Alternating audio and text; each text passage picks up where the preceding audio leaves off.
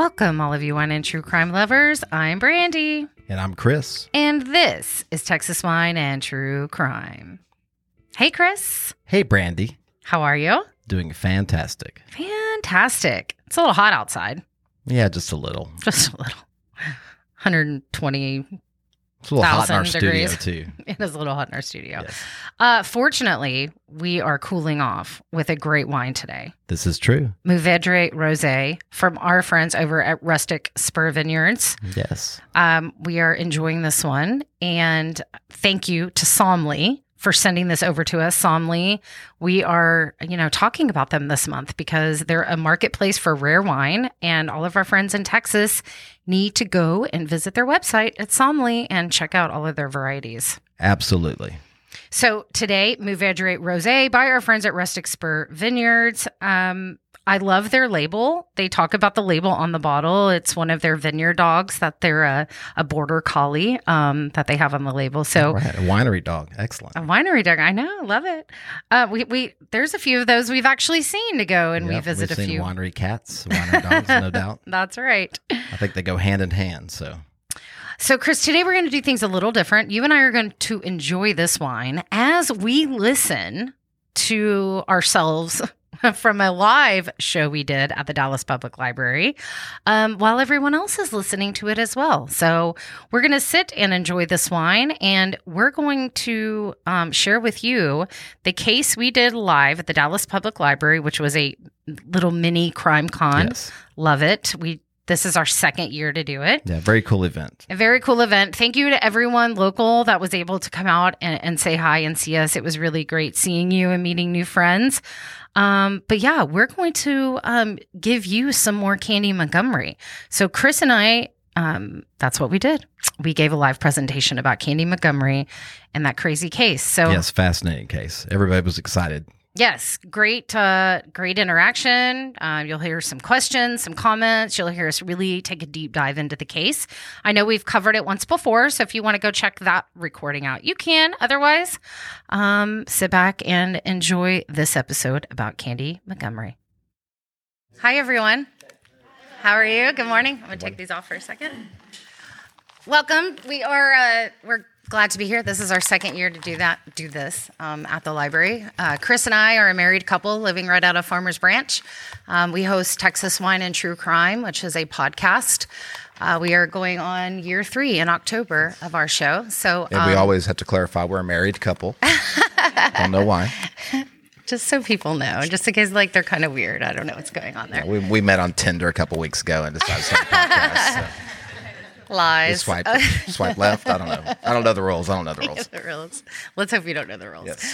All right. So we're going to talk about. We were talking about this last night, and last year when we were able to do 3 cases last year. We had a police officer here with us to talk about. He's a police officer and he owns a winery, so it's sort of the best of both of our worlds. So he was here last year to give a little insight about a missing persons case in Carrollton that Chris and I will be talking about in August in Austin. But today we're going to talk about Candy Montgomery. And Candy, I know, I love that. Oh, right. That's what I wanted to hear. Yeah, because we were trying to decide what case to choose, and that's just kind of an exciting one. It's fresh in everybody's mind right now. There's a new mini series out, or yeah, a few of them have been out. Yeah, so I think it's just kind of didn't happen that long ago. It's still kind of fresh on people's minds and whatnot. So yeah. The Como Motel is still there. The shady Como Motel is still there. So, all right. So we're going to talk. Chris and I were just interviewed for an article for the Houston Chronicle about comparing Love and Death to The Candy on Hulu. Have you watched both of them? If you haven't, Love and Death is on HBO Max. It's actually based on a Texas Monthly article that was done about this case, and then Candy is the one with Jessica Biel. So. That is very good. Yeah. And we were asked to compare both of those. And we covered this case about a year ago. She's seen the original made for TV back in the day. They used different names. I think it's Candy Morrison or something like that in the actual. That's, I think, Brian Keith or David. I can't remember the actor. So my brother is a filmmaker and did a documentary on them. Okay. And I was Candy. in the back. I mean, it was like a shot from the distance. Okay. Curly wig and stuff. So it's a fascinating case. Oh, really? Yeah. There's been a million shows on it. A million shows. And that's why we want this to be interactive. We are, I was telling Chris, we've done this in front of hundreds of people before and talked about cases, but when we get in these smaller groups, I get more nervous because I feel like it's a small group. You can see everyone, all the lights are on, right? We're typically on a stage and it's dark and you can't see anyone. So please feel free to ask a question. Actually, we're typically in a closet at our house, not in front of anybody. Yeah, that's where the magic happens in our closet. The studio, so. All right, so we're going to talk about Candy Montgomery, and then we're going to get into a second case if we have time. If we end up not having time, I really, really recommend looking into the Lindsay Buziak case. If you don't know about this case, it's not in Texas. It's a Canadian case. She was the 24-year-old realtor who was set up as there was a hired hit couple who booked a showing with her. We assume they're hired. We still don't even know. Or they were hired. We want you. So look into this case. That, yes, we definitely think this. No proof. But if you don't know about it, look into it. Hopefully we'll be able to cover a little bit of it. But Lindsay Buziak, such a mystery. 15 years ago, 2008, still unsolved. And there is now a civil lawsuit out between the boyfriend at the time, the mother, and the father of Lindsay Buziak. So definitely look into that, but hopefully we'll have some time to mention it. Okay. And we are recording, and yes, so we do have a microphone kind of set to pick up some ambient noise, but if somebody has a specific question they would like to come up and ask, and just raise your hand and then feel free. Yeah, we can jump in anytime. Because we'll stop and talk about some big points in this case. So yeah, if anything comes to mind while we're all here, feel free. Okay, so we're going to Wiley, Texas with this case. We've got two couples. We like to talk about the characters and who we're talking about in these cases. The first person we're talking about is Candy Montgomery. Now, before she was Candy Montgomery, her name was Candy Wheeler. She was a receptionist, and that is where she met her husband, future husband, Pat Montgomery. So he is the spouse of Candy in this case. And then we have another woman named Betty Gore, and then we have Alan Gore. Now, Betty and Alan were married. Her maiden name, Chris, was Betty Pomeroy, and she was actually from Kansas. Now, they meet in 1970, and they have their first child. They get married. They end up actually moving to Texas. So this is how the two couples meet. In fact, they actually only knew each other for about 7 months before this affair started. So a lot of people think these people were really close friends. They, knew each other for a long period of time. It's actually not true. They actually, 7 months. So just think about being a woman.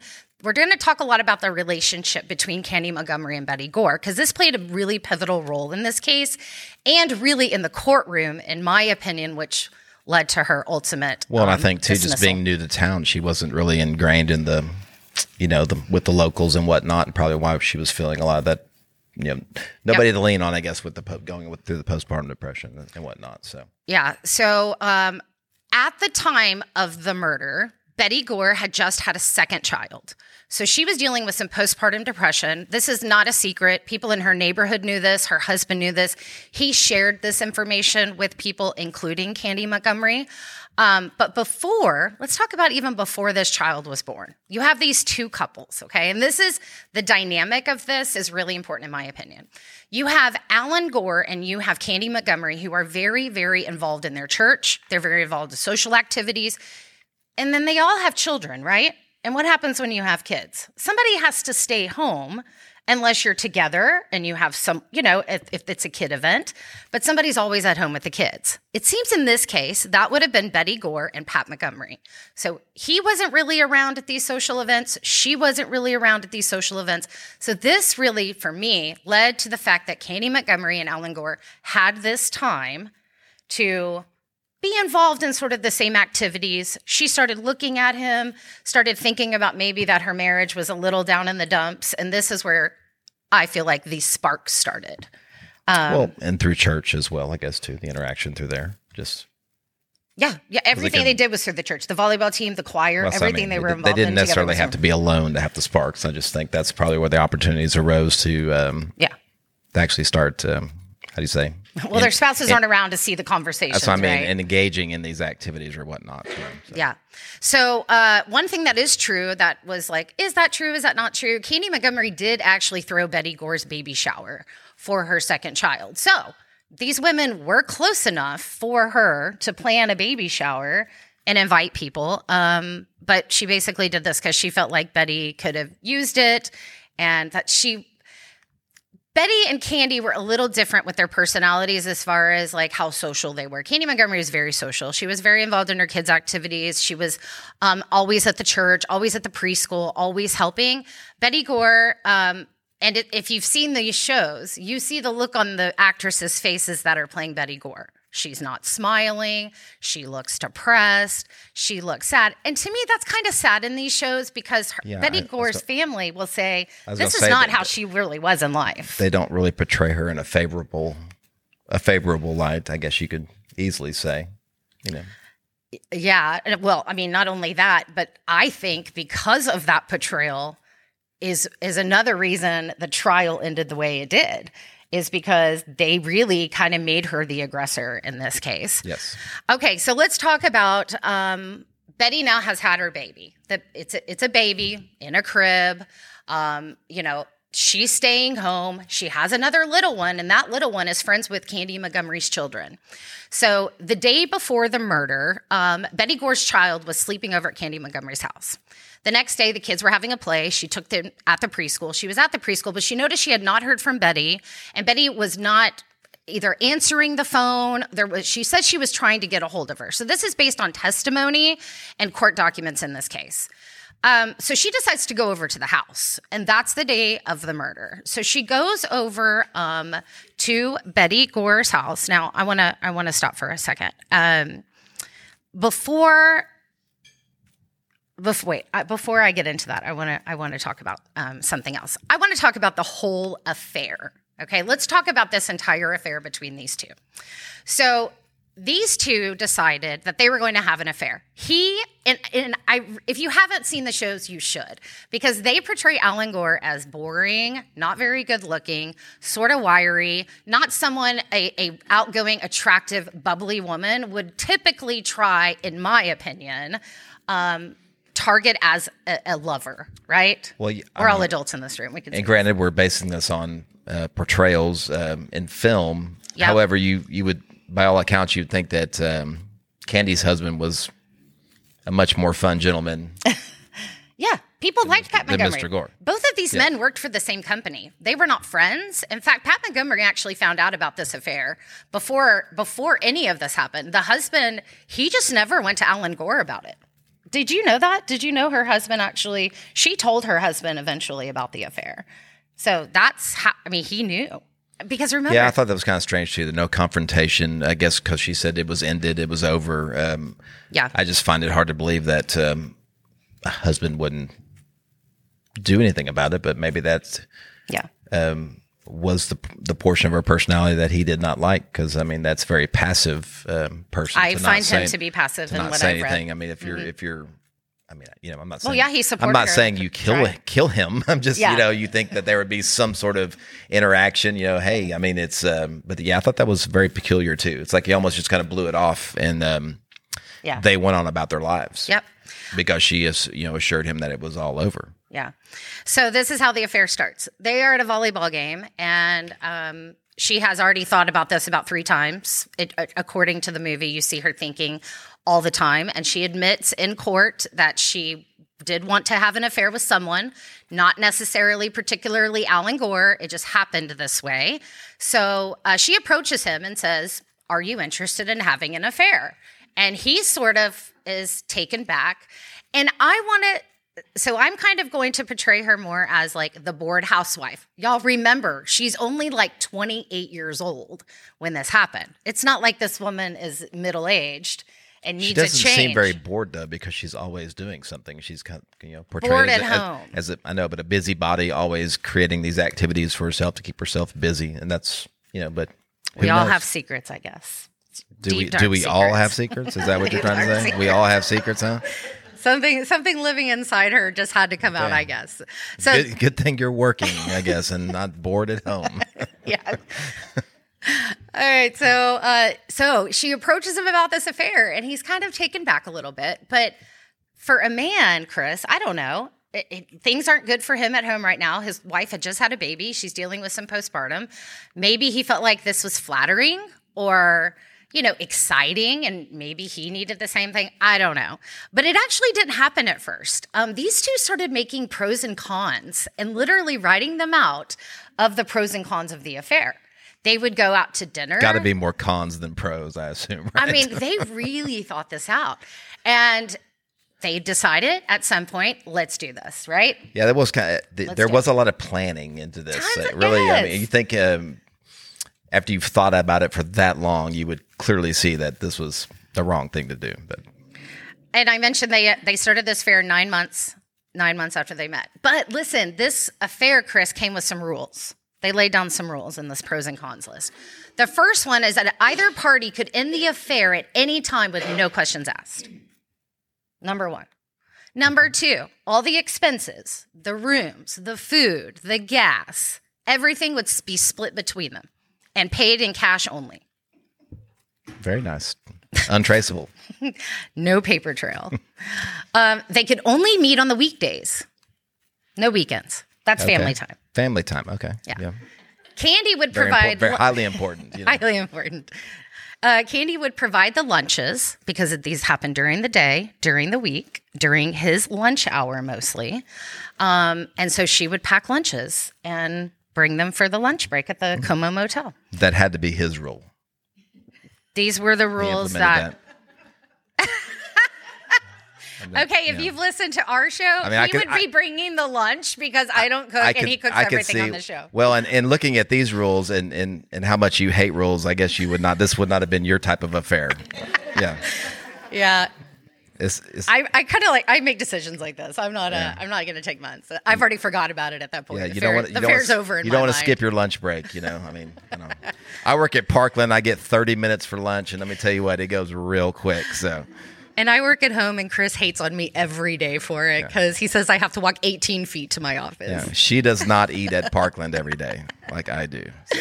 All right, so their relationship was kept a total secret. So in the show, I'm going to move this up a tad bit. In the show, you are going to see her tell some friends, or she's talking about having an affair, which I do believe she did talk about having an affair, but she never named his name. But really, they didn't tell anyone. I mean, this affair was I'm going to need you to move that microphone up just a hair. It keeps getting lower. Okay. No. The one on the big knob over on the side. No. There you go. Just a little bit. Yeah. I'm not the equipment person. Yeah. Okay. Oh, that's better. Oh, thank you so much. I can hear you much better. Thank you so much. They'll hear you the same out there, but I hear you much better. Okay. So. I probably don't even need one of these, but okay. So nobody knew about this affair. I thought this was interesting because I always like to look at history and see how much we're paying for things now and what people paid back then. In order for them to get a room at the Como Motel, they were paying $23.50 plus the $2 deposit for the key. It's 28 now. It is not 28 now. If you've never been to the Como Motel, it is off of Central Expressway near the Papados, right? And Papacitos right there, Papados. Yeah, it is so shady still. I mean, and we actually have had, it is very surprising it still stands because a lot of nefarious activity goes on there. We actually have a friend of ours whose son had passed away at that hotel. He was kind of into some bad things. A lot of bad things kind of go on there, but it's so strange because it's something you would see like in the old days of Harry Hines before it kind of had a little resurgence, and it's kind of just smack dab sitting there in between all this other stuff and houses and whatnot. Well, Wiley's near Plano, and the reason they chose Richardson, because that's where it is, it's in Richardson, was just to kind of get out of the area, and it was kind of like you said, a little seedy, right? Like this is kind of a and I mean, if you think about it too, that was seemed like a far drive back then because there was not so much in between. I mean, now there's development all through there, but that seemed like you're really getting out of town and out of Wiley if you were going to Richardson. Now it doesn't seem like much, but all right. Well, one day, based on that rule number 1, anyone can end the affair at any moment with no questions asked, and that's what Candy Montgomery does. She decides, you know what? This guy, and it is rumored, I haven't found this actually in print. If you do, let me know. But apparently she confided, like once all of this came out, that he was not a very good lover, that she probably shouldn't have even either done it with him or chosen someone different. Like she wasn't even, these two actually were never going to be in love. They didn't want to leave their spouses. There was never any discussion about any, I feel like it is falling, any discussion about any of this ever. It's righty-tighty, lefty-loosey. There you go. I got it. But yeah, so this affair. She probably got tired of making lunch. That is a lot of lunches. They met like once a week, though. I mean, once or twice a week. It wasn't like every day. So I don't. That's your deal breaker right there. Right? Be looking. Rules are I'd be like, man, I am going to miss lunch today. He's hot, but you know. Yeah. All right. Well, making the affair. Pork chops is not going to work. The affair ended 7 months before Betty Gore is killed. Now, I think this is an important part of this. Okay. 7 months. It's done. They don't talk anymore. They don't meet anymore. There's no dinners. There's no escapades. There's nothing. So in June of 1980, this is now we're going back to the preschool and the night that she goes to Betty Gore's house. Okay. Affair has been over. She does not know. That's what Alan Gore and Candy Montgomery feel. And really, they moved on. There's nothing to say they tried to get back together or did any of this. So they moved on with their lives. Now, she can't get a hold of her, so she goes to Betty Gore's house. She tells the people at the preschool she's going to Betty Gore's house. So she tells people where she's going, so she can't deny she was actually there. And we'll talk about that in a second. So she shows up at the home. Betty Gore answers the door. And she says she welcomes her into the living room, and they're starting to talk about the girls spending the night again at Candy's, going to a movie, and she needs to get her swimsuit because they're going to go swim. Now, we're in June in Texas. It's hot. It's summer. So they're swimming. So she goes over there to get those things, and this is when when I say this is when I'm talking about what she says in court and in trial, because we only know of 2 people that were there, Betty Gore and Candy Montgomery, and there's only one of those people here to tell us what happened. So this is based on Candy Montgomery's version of events. She said that she goes into Betty Gore's home, and Betty immediately confronts her about the affair. Now remember, it's been over for this many amount of months. Alan Gore is out of town. He's out of town working. And we know that if this story is true, we know Betty Gore never told Alan Gore she knew, which I find a little strange. So, let's keep talking about that. Okay, so she says that Betty confronts her. She admits to the affair. She tells her it's been over for X amount of months. There is nothing else going on. She's apologizing. She's telling her she's sorry. Now, again, in the show and in reality, she's dealing with postpartum. She has a crying baby at home. The baby, Candy Montgomery will say she heard the baby crying. She never actually saw the baby, according to her testimony. But she said that Betty Gore just simply turns around, walks away. She's assuming to go get the swimsuit. She walks sort of like in the laundry room area, the garage area. And this is when she said Betty Gore returns with an axe. So she said Betty Gore takes a swing at her. Now, Candy Montgomery did have a cut on the top of her foot. They don't know if it was from hitting Betty or Betty hitting her, but she did have a slice near the big toe. She tells the court, she somehow wrestles the axe away from Betty Gore. And then she hits her in the head one time. Now, she says that she tells Betty Gore, like, just stop. Let's just stop this. And I'm going to walk out of here and this will be over. And now she's not so severely injured that she's not understanding. And Candy simply says she won't let it go. So it's when that conversation is taking place that Betty Gore, and this is a big part of why Candy Montgomery was not charged in this case and actually not convicted in this case, is because Candy Montgomery says, Betty Gore says, shh, like that. Shh. And that is when she proceeds to axe her 41 times, 28 times to the face. Betty Gore was unrecognizable. But we're talking about major overkill here. 41 times. By the way, Candy Montgomery is petite, tiny. This is why at first police did not suspect her. They didn't think there was any way this woman could pick up a 3-foot axe and hit someone 41 times with it. Well, I kind of believe her story. I don't think she went over there to murder her.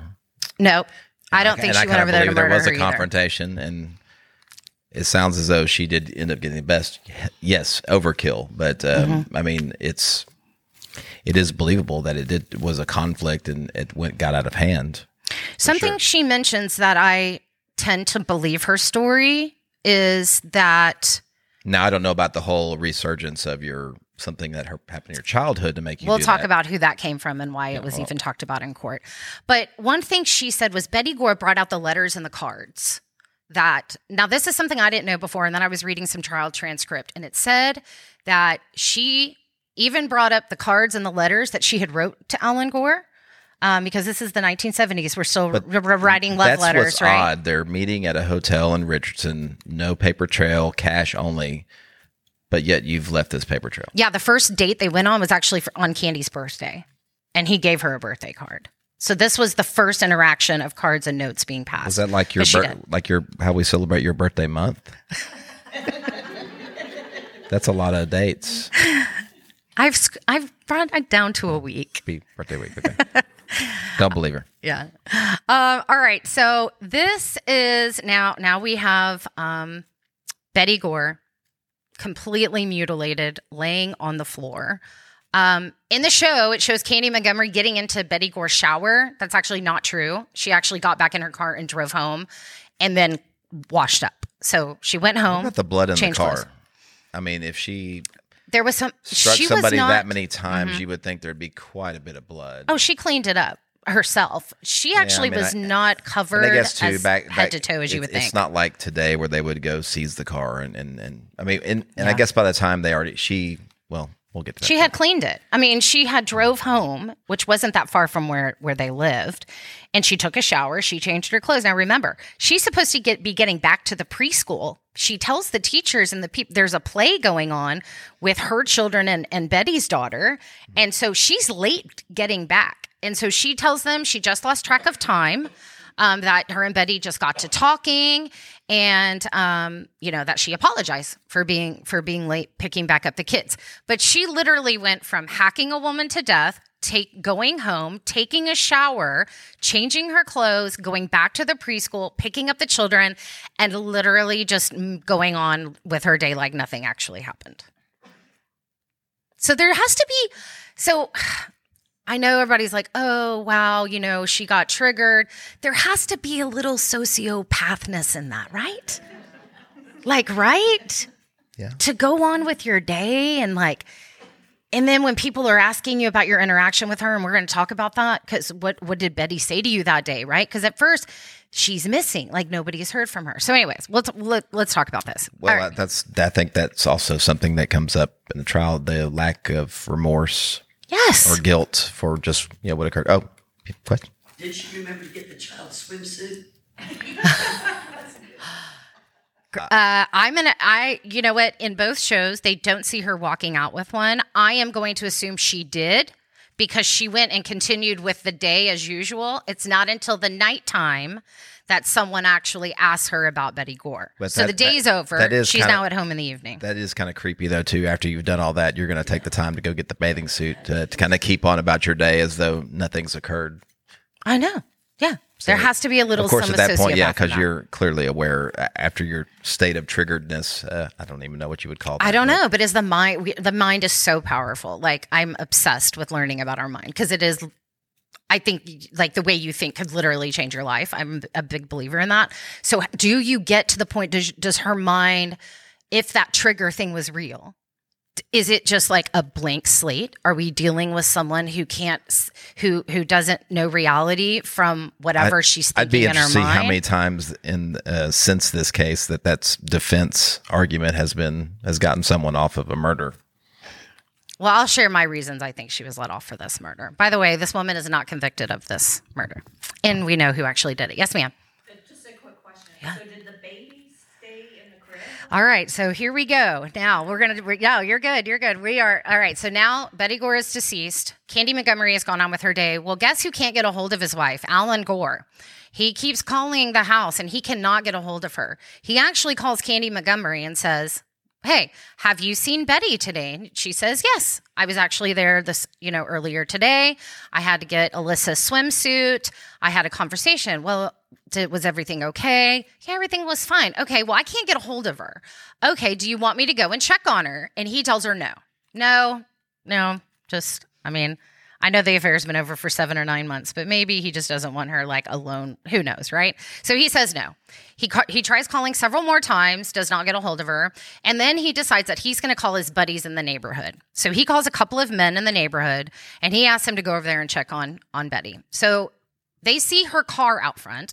They call him back and tell him that. Okay, now he's really worried. The car's out front and he tells them, you have to get into my house. They end up getting into the house and they hear the baby crying. Well, I think too, obviously he knows her state of mind. Exactly. And probably thinks that she too may have done something, to herself to harm herself or the baby for that matter. Yeah.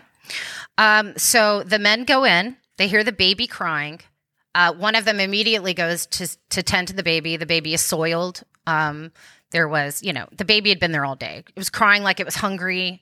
They felt like all of the lights were out in the house. 10 or 12 hours had elapsed at this point, I guess. Right? Yeah, because this is probably like 8 o'clock at night. I mean, it's in the evening. Yeah, because what time? This was about 10:30 or 11 in the morning. I was going to say 10:30 11 in the morning. All right, so the men get one of the women and the wives in the neighborhood to take the baby. And they find some blood coming out from underneath, I would say, like the laundry room door, because the garage door is connected into the laundry room door. I just want to say one thing. Yeah. That's what else is strange. She got the bathing suit, did nothing to address this child who's clearly crying in the background, and just leaves them there. Sociopath.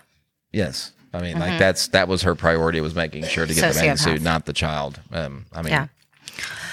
So the baby is clearly just has been left alone, right? Thankfully, the baby was not hurt.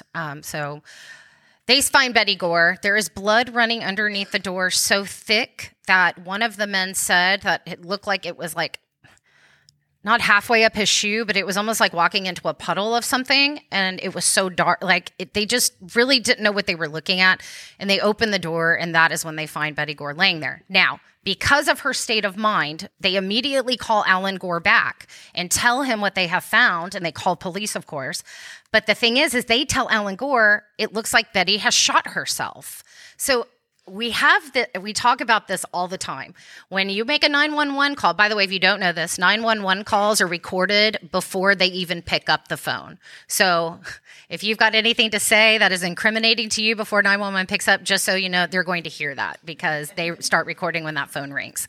But not only do we report crime, we assist you in getting away with it. Yes. I like fun. They're just facts, right? Everybody should know these little facts. Or our true crime aficionados out here. All right. So I lost my train of thought. Oh, shooting. Yes, the shot. So the neighbors, the men are like, Betty has shot herself. So again, back to the 911 call. This is again what they tell the police. On the 911 call, we think Betty has shot herself. We have someone here who has shot herself. Well, when you call in a report, so we always say, some people call in and go, we have a suicide to report, or we have, whatever they think it is how they report it to 911. So when investigators and police approach a house, they're dealing with whatever is said in that 911 call, right? So if it's a suicide, that's the way they're going to treat it until evidence shows otherwise. If it's a fire, we talked about this in the yogurt shop murders, right? The police saw the fire. They had no idea the bodies of the girls were actually inside of the yogurt shop. The call was made as a fire. So what happened? They came, they sprayed the whole place down with water, and then they realized there's bodies in there. Now the evidence is all washed away, right? So it's important when you're making those calls, in my opinion, to just say, we have a deceased person, there's blood. I mean, just be detailed, but don't tell people like what happened when you don't know. So of course she was not shot. They end up, doing the autopsy. She's axed 41 times. Now, they soon realize Candy Montgomery is the last person to see Betty Gore alive. Once Alan Gore finds out, and he's talked to by police, he comes home immediately.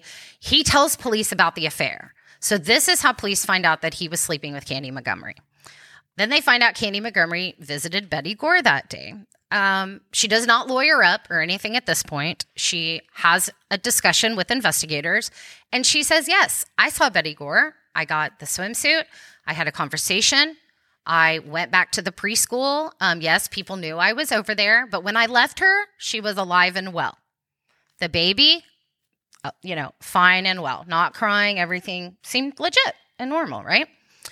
All right. Well, and I think too, just at this point, they didn't know how many times she'd been hit with an axe, but just seeing that and swinging an axe that many times, being a petite person, I mean, even just out chopping around the back, I guess that's very tiring and takes a lot of strength. Oh, yes. My gosh. Yeah. 41 times. Yes. I mean, this woman is teeny tiny, right? And so she denies it. She's like, Betty was fine. And they just don't think, I think from the very beginning, they look at this woman and think, there's no way she did this, right? She's a mother. I mean, we're talking about 1970s. This is not something, I mean, there were women murderers, but there were not women serial killers. That was really just around the time serial killer was even being used, right? So women in axing, and this was not like something common that they saw. And I think this kind of goes hand in hand with why she wasn't actually convicted for this crime. All right, so now she's starting to get under the heat. Police are like, okay, you were having an affair with the husband. Now we've got some motive here. You were the last one to see her. So things are a little heating up for her. So she decides she needs to finally talk to an attorney. And she chooses someone by the name of Don Crowder. And he is actually a member of their church. So she goes to Don Crowder and says, yes, I was having an affair, but I did not do this to Betty. I really need your help. And he says, oh, you did this, didn't you? And she says, no, I didn't do this. And he says, turn it towards you. Okay. And he says, yes, you did. And if you want me to help you, you need to tell me right now what happened. Yeah. I guess because he was a friend, certainly if you murder somebody, you do want a criminal attorney. He was not a criminal attorney. We'll get to that in a second. I know, but I'm saying I thought that was a strange choice as well, too. Like you would even think, too, that he would have referred her. Huh? Who referred who? Well, I mean, if you go see an attorney and you have a specific issue, if that attorney can't help you or they're not an expert, a lot of times an attorney will give you somebody else. So go see so-and-so I don't think but I think she realized she needed someone she knew. I feel like she wanted to talk to someone she knew. She wasn't calling some random. And Don Crowder would go on to say that nobody wanted to represent this woman. I mean, he was a civil law attorney and he actually had his own practice in the 1970s. But he was not a criminal attorney. And he took on this case because he said nobody wanted to represent nobody her. Would do it. Yeah. I guess being a friend. Well, and she was like the adult, she was the one who had the affair, right? Like the wife is dead. She has the affair, she's the murderer. I would say in all accounts by taking this case as somebody that's, that turns, they're guilty, Yeah. So there's not a lot of people that want to take those for sure slam dunk guilty cases, which we find out this is not, but. Well, and Don Crowder was not well liked. I feel like he was well liked after this, but I'll go on to talk about what happened to him and things that he talked about after this trial. I don't think many attorneys are liked, period. So maybe their family. Well, I hope there's no attorney term. But he felt like nobody was going to help her. And he was, he had just started his own practice and he was a civil law attorney. He wasn't a criminal attorney. So he thought this could be like a big case for me. Right. And he said he wanted to help her, But part of this let's get him on the show. Oh, honey, he's dead. We're going to talk about that in a second. Let's get the ghost of Mr. Crowder. That's a totally different show. By the way, we just went to Jefferson, Texas, the most haunted city in Texas. If you've never been there, go. I want to live there. So I'm like, I don't want to go back to Dallas. All right. So now part of the agreement for her to tell him everything is that she has to turn herself in.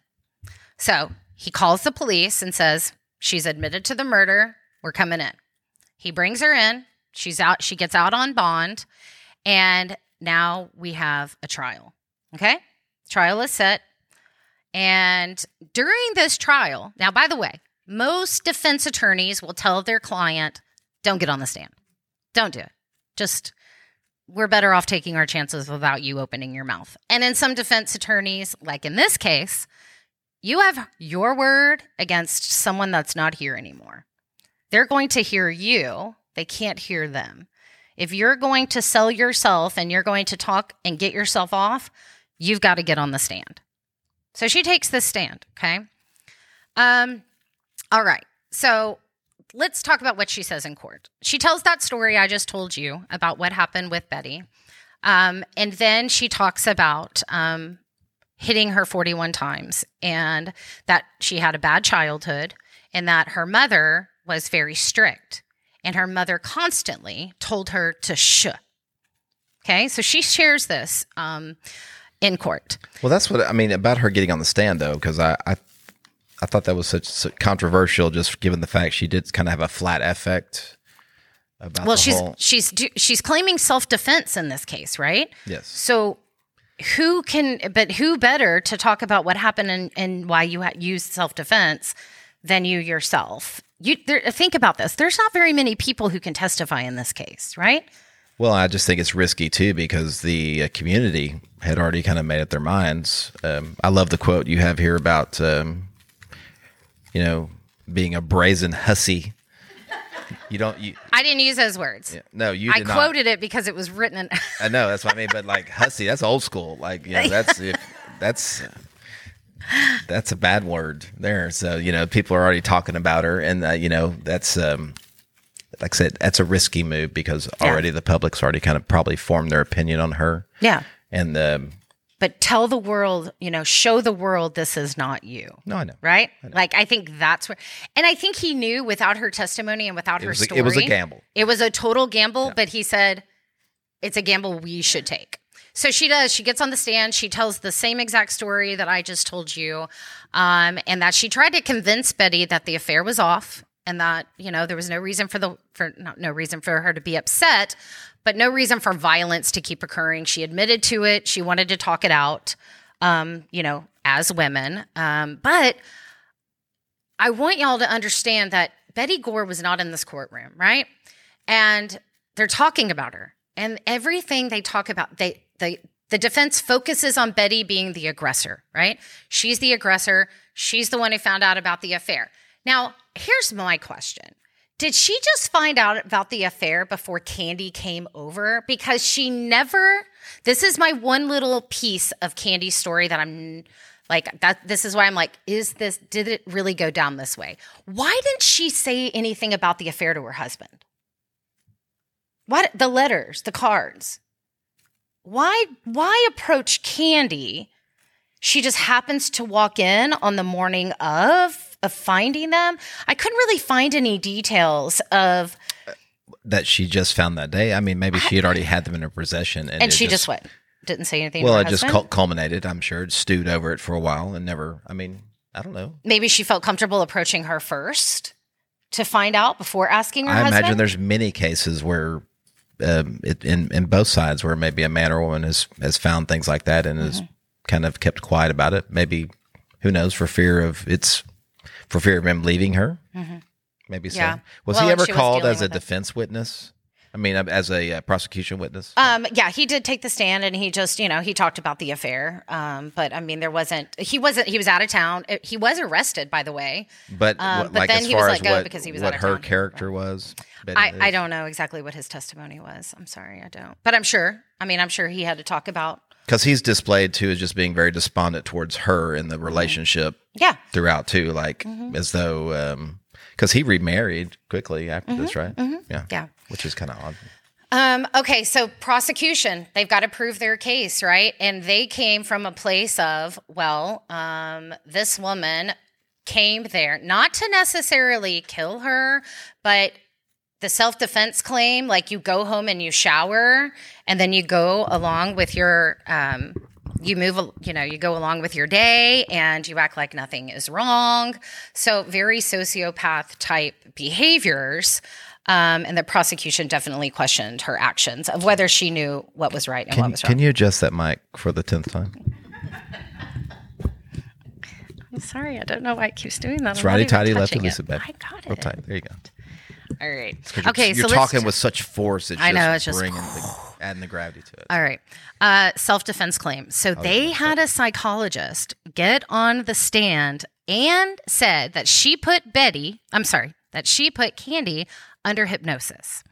And what she found out in that hypnosis was that the "shh" that Betty said to her triggered a childhood trauma incident. And then she basically, in that moment, instead of seeing Betty Gore, she saw her mother. And then that's why she axed her 41 times. Because she wanted to axe her mother. I guess. I know. That's what's so crazy about that. Like, what about, I don't know. This is huge. This is why, this kind of thing is so interesting. I don't know. Like, how do you prove this or disprove it? I mean, you're a professional. I think it probably started as self-defense. However, it turned into a murder. And that's what's so crazy about the whole being, taking in this past memory or whatever that's driven you to. Yeah. And what sort of aggression did she have towards her mother?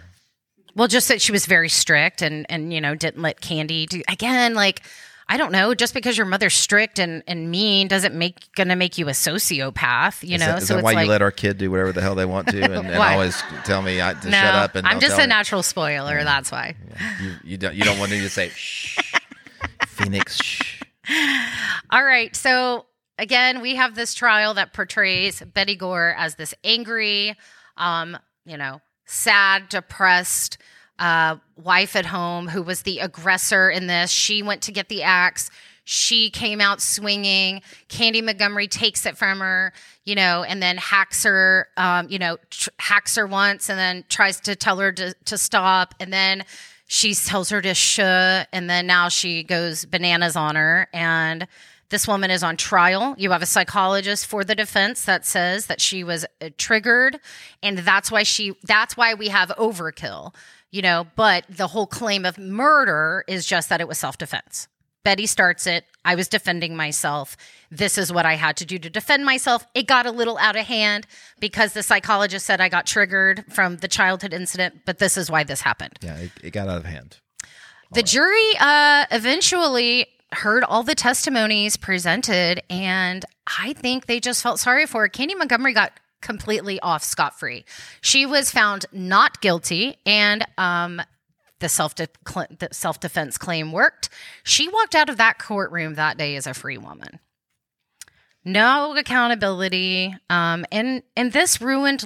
We always talk about cases that have a cycle of ruining lives, right? It's not just the people that are directly involved. It's the parents, it's the children, it's the grandparents. It's all these people that lost Betty that day, right? Her children that never got to grow up and see their mom. And we talk about this and we always forget, this woman literally got no accountability and got no repercussions for axing a woman 41 times. It's kind of wild. Not sure that would happen today. It's a little more than wild. Yeah. I'm not sure on what level anybody could feel sorry for her being shushed as a child, But I think that, like I said, Betty Gore's not there to tell her story. I think the jury just looked at this woman, heard from the psychologist, believed the story that she was having an affair. If she struck her twice with an axe and she died, I could see where the self-defense, that's to me. By the way, I think it started like that. They probably got into an argument, and it just a very interesting choice of taking out your aggression on another person that she went out to the garage and got an axe. But 70% of the 70% of the 41 axes were all after Betty was unconscious. She actually was dead and unconscious early before the 41. That's what's so crazy too. Like, the woman was dead. The axes, the chops. Sorry, the axes. All right. So during this whole trial, Pat Montgomery stood by her side. This Candy Montgomery is actually now living in Georgia. She became a school counselor and a therapist, and she actually counsels people and has lived a normal life ever since. Her and Pat Montgomery eventually divorced. Just a general counselor. I think she does like kind of like a Dr. Phil, Dr. Candy. Dr. Candy. No, she's not a doctor, but I think she became a school counselor. I don't think Dr. Phil's a doctor either, but PhD. You call them doctors. Yeah, come on, that's a stretch. I love Dr. Phil. I met him in person. He's amazing. Yeah, I know. He sat 10 feet up above you. I know, he was during COVID. He didn't want to touch anybody. It was crazy. He was on like, I love you. Like, I assume he'd be in a pedestal in non-COVID times. Well, because Dr. Phil's from Dallas. Do y'all know that? Yeah. Okay, cool. I was like, I'm from Dallas. He's like, okay. Get I away. have a podcast. Get this crazy lady away from me. Yeah, he's like, security. All right. She's in my mustache. Get her away. Alan Gore remarries a few months after this trial. He ends up marrying a woman, and he actually does not take custody of his children. His 2 girls are actually raised by Betty Gore's parents. There was an article recently from his oldest daughter, and she says, I figured my mom and dad would have divorced someday. Now, this is interesting. This is so many years later. And she says that she was sad that she never really got to remember her mom, right? And learn more about her mother and be with her mother.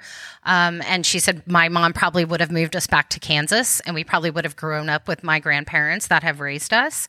But he sort of went on with his life. And now it is said that he does have a relationship with his daughters now that they're older, but he actually did not raise them. They went and lived with her. That always, I think that's very indicative of their relationship to just move on that quickly. Yep. Much less just give your kids up. I mean, I don't think that was out of his sadness or anything like that. No. But granted, I am basing a lot of my portrayal on. But do you know that I don't know? I don't know statistically, but men are like 5 times more likely to remarry before the woman. Like, that's a statistic now. I don't know about then, but it is very common for men to remarry much quicker after something like this than a woman. I don't know why. Well, somebody needs somebody to make them lunch. Right? I figured that's what you were going to say. All right. Not me, though. Yeah, he doesn't want me making his lunch. All right. So this poor girl said, I think my mom would be proud of me and my sister. But, they did grow up and live normal lives, thankfully. Don Crowder, the attorney, he actually had a great career right down the street in Collin County. He served as their city attorney in Allen for 22 years. So he goes on to be the city attorney for Allen. Now, his mental health started to decline. He lost his brother in 1997 in an accident, and he got very depressed. He started using cocaine and alcohol. He tries to kill himself twice and does not succeed. And he ends up getting arrested for a DWI in Allen in Collin County, and he was so embarrassed. He basically started staying in his house and not coming out. One of the suicide attempts, Chris, was on his own birthday. God, that's just like,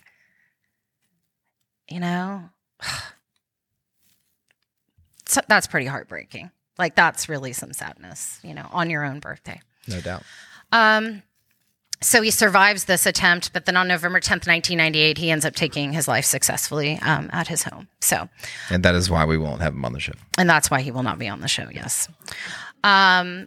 Yeah, and that is what I have about Candy Montgomery. So thank you for listening to us. And do you have any questions, thoughts? Yeah. Did the Montgomerys divorce? Yes, eventually. So I don't have a year. I couldn't find a year, but eventually they separated and then eventually divorced. So they are not married. They're actually both in their 70s. I think Pat Montgomery is 75. Yeah, I mean, he stuck with her through a lot. I mean, he ended up moving to through an Georgia, affair and a murder.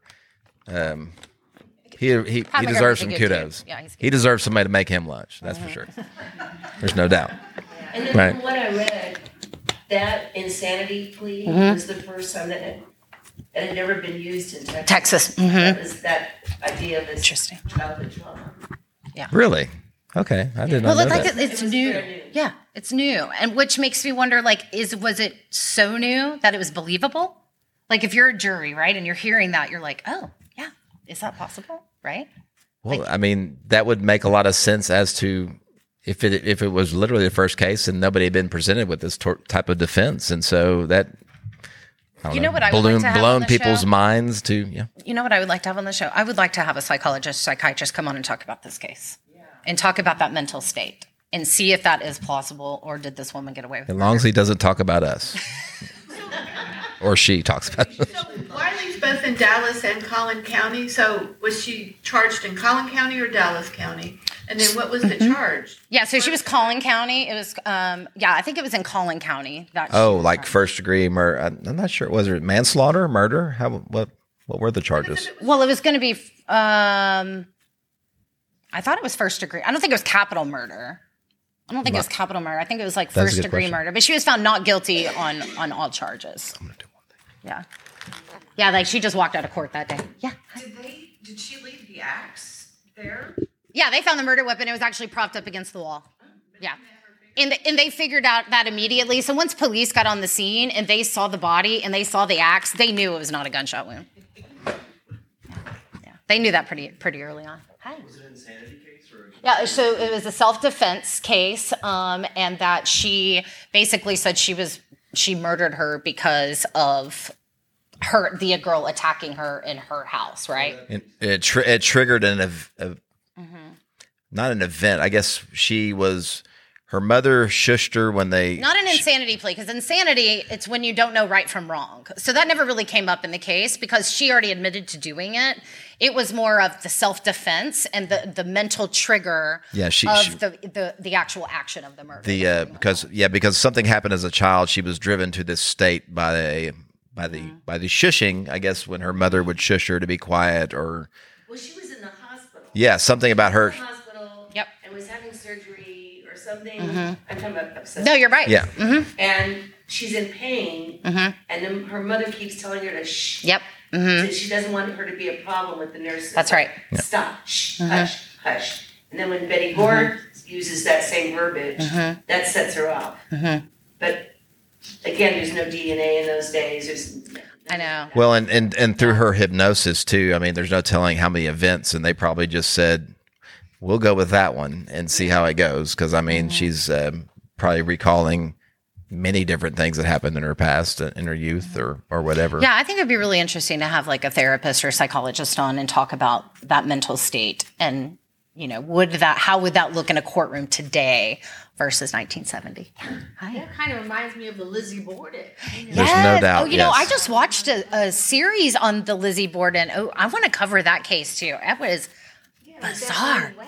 She only gave 40 whacks, not 41. And I forgot. I think that's how the story goes. Yeah. So not to get off track, but the Lizzie Borden. So I don't think I realized that she had murdered the stepmother and then went back and sat in the dining room, or if she did it, like this is what they say she did. She murdered the stepmother because the father actually wasn't home at the time. He ends up coming home and falling asleep on the couch, which is why when you look at the Lizzie Borden murder scene, the crime scene photos, he's like propped over like this on the couch. So he fell asleep, and they said that was her time to go and finish him off. So that's a very... Does anybody remember that Lizzie Borden got off. Made for TV movie about that? Yeah, they sang the song too. I'm trying to think of the actress that was... I don't. It was she was, but yeah, that creeped me out a lot as a kid. I remember that. That's great. She got off scot-free too. Yeah. So this is just a side note. So when my brother was making this film, that's so interesting. Yeah, tell us more. So the reenactment, he had all. I mean, I got to see the crime scene photos and the autopsy, all that stuff. But he contacts Betty Gore's daughters and says, "This is who I am. This is what I'm doing. I have all this stuff on your mom. Would you like some closure? Would you be interested? I can come up and bring what I have or whatever." And they just passed on it. They had just completely, they're the ones you need to get on your podcast. But they were raised by their grandparents and pretty much disconnected with their dad.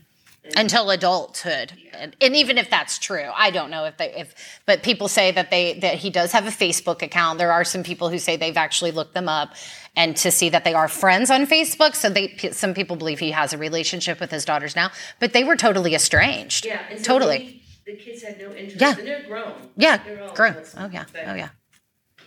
Brian said they just took a hard pass on it. Wow. Which I thought was really interesting. Yeah, it's very sad too. Just like, I mean, it's almost like they've disconnected from the whole event.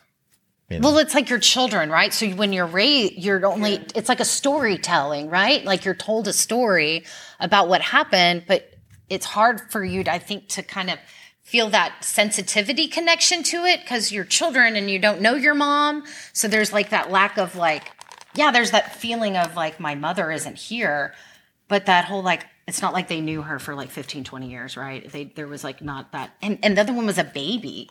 Like she doesn't probably but she remember obviously her mother, never knew her. So, So we sad. interviewed the two men that went over to the house that night, and one of the men talks about that baby had been in that crib. She was like a toddler. Oh yeah, Had been in that crib all day, and had pretty much screamed herself hoarse. Yeah, And I do remember just that. heartbreaking. I know. You know? But they were the first two over, and they were the ones that called the police. Yeah. I think maybe the prosecution kind of failed because you're making the point that no one was there to speak up for Betty, and what an unfortunate last day when you think about it. But here she is, her husband cheats on her, and then she's murdered by the husband because she said, well, I think they really dropped the ball because she lied at first, and just said left the baby there. She had to be her state of mind that she took a bathing suit, said did not address the child in there. There's so many things, and they probably just they did a very poor job because well, the DA was Tim O'Connell, and what he said was the problem that the prosecution had, one, you have the one story from Candy Montgomery, right? So you're fighting a story that is told by the person that's there. And you don't have any really other. Microphone? Oh, sorry, I thought I was just talking to them. I thought we were done on the microphone. I'm recording everything. We record everything. But the thing about the prosecution is they said she could have fled. She didn't have to bludgeon her to death. She could have fled, and this is why we should find her guilty. Like it really was. She made a bad decision. Did she know right from wrong? Of course she did. Like there was no denying that she did it, and she admitted to it. And she, again, sociopath. Like you see her in court, just this blank look on her face. So I don't know. Like I think there's some sociopathic tendencies that should have been talked about and discussed. Maybe not in 1978, 79 when this was happening, but. They basically said it was overkill. And the reason it was overkill is because, she wanted her husband. I mean, what did they have to go on, And then Alan Gore's like, well, no, the affair had been over for, 7-9 months, right? And it's like, oh, the affair's over. So why would she want to kill her after the affair's already been over that long, right? Like as far as trying to find a motive or something like that. Yeah, like a motive of why. Why didn't this woman just walk away? Why did she just... It is so tight. I can't go anymore. Okay. Why didn't she just walk away? Yeah, I know. I'm just going to hold it. I'm just going to hold it like this. I'll fix it here in a second. I'll see what I can do. All right. Well, what time it's 10:07. Right. What time should we be finished? Pat Montgomery, nobody really knows where he is. They don't even really know a year they divorced, but they just know they're not together anymore. So if anybody does find information about where they are. But it is said she's still living in Atlanta. I think in Atlanta or Georgia. Yeah. So like before I mentioned insanity, it seems like the defense's claim is that because she was shushed is what set her off. That's right. And so, for the overkill, right? Yeah. Right. So wouldn't that seem like in a modern day context, like the prosecution or the defense would be probably claiming insanity, and the prosecution would be pushing for maybe a lesser sentence, but at least for her to be institutionalized so that she doesn't get shushed. Yes. Well, that's why I think too. Yeah, exactly. Yeah. Insanity would have been the poor choice because she would have had to live her. Well, I don't know how long when you're committed, but go to some place. I guess my only reference would be like Terrell. You'd be committed to somewhere like that. Well, Andrea Yates. Yeah. Yeah, she's advising. She's scary. It's It's weird. Like that's what I'm saying. There are some sociopathic tendencies. You got to wonder who would hire her because certainly murder is going to show up on her resume at some point, right? She a different name. She's not under Candy Montgomery. She changed all of that, in order to work. Yeah. Yeah, I don't know anything about civil suits. I'm sure there probably were some. There typically are. I just don't know how. So she's been fingerprinted. If she was to ever get a job that required a fingerprint, it would show that she was arrested for this crime. She could have told them exactly what happened and who she was. I mean, I don't think that. I mean, does she live a secret life? Is she going to meet people in Georgia who don't know who she is? Absolutely. I mean, she got out of Texas. But, I mean, I don't know. I interview a lot of people at work. I got to say, if this was to come up, we might move on to the next candidate. I mean, it's... well, she may be... she's probably retired now. Yes. What about her kids? I have not seen anything about her children. I know that Pat Montgomery, I mean, they stayed together. I don't know. I don't know anything about their kids. Do you? I haven't seen anything. I do not. I mean, I think, too, that's got to be one of those things, even though her mother was found not, their mother was found not guilty. Yeah. I mean... I'm sure there's information on that. I just don't know. But I mean, I was going to say, I think that's probably an embarrassing thing, and they probably are very hush-hush quiet.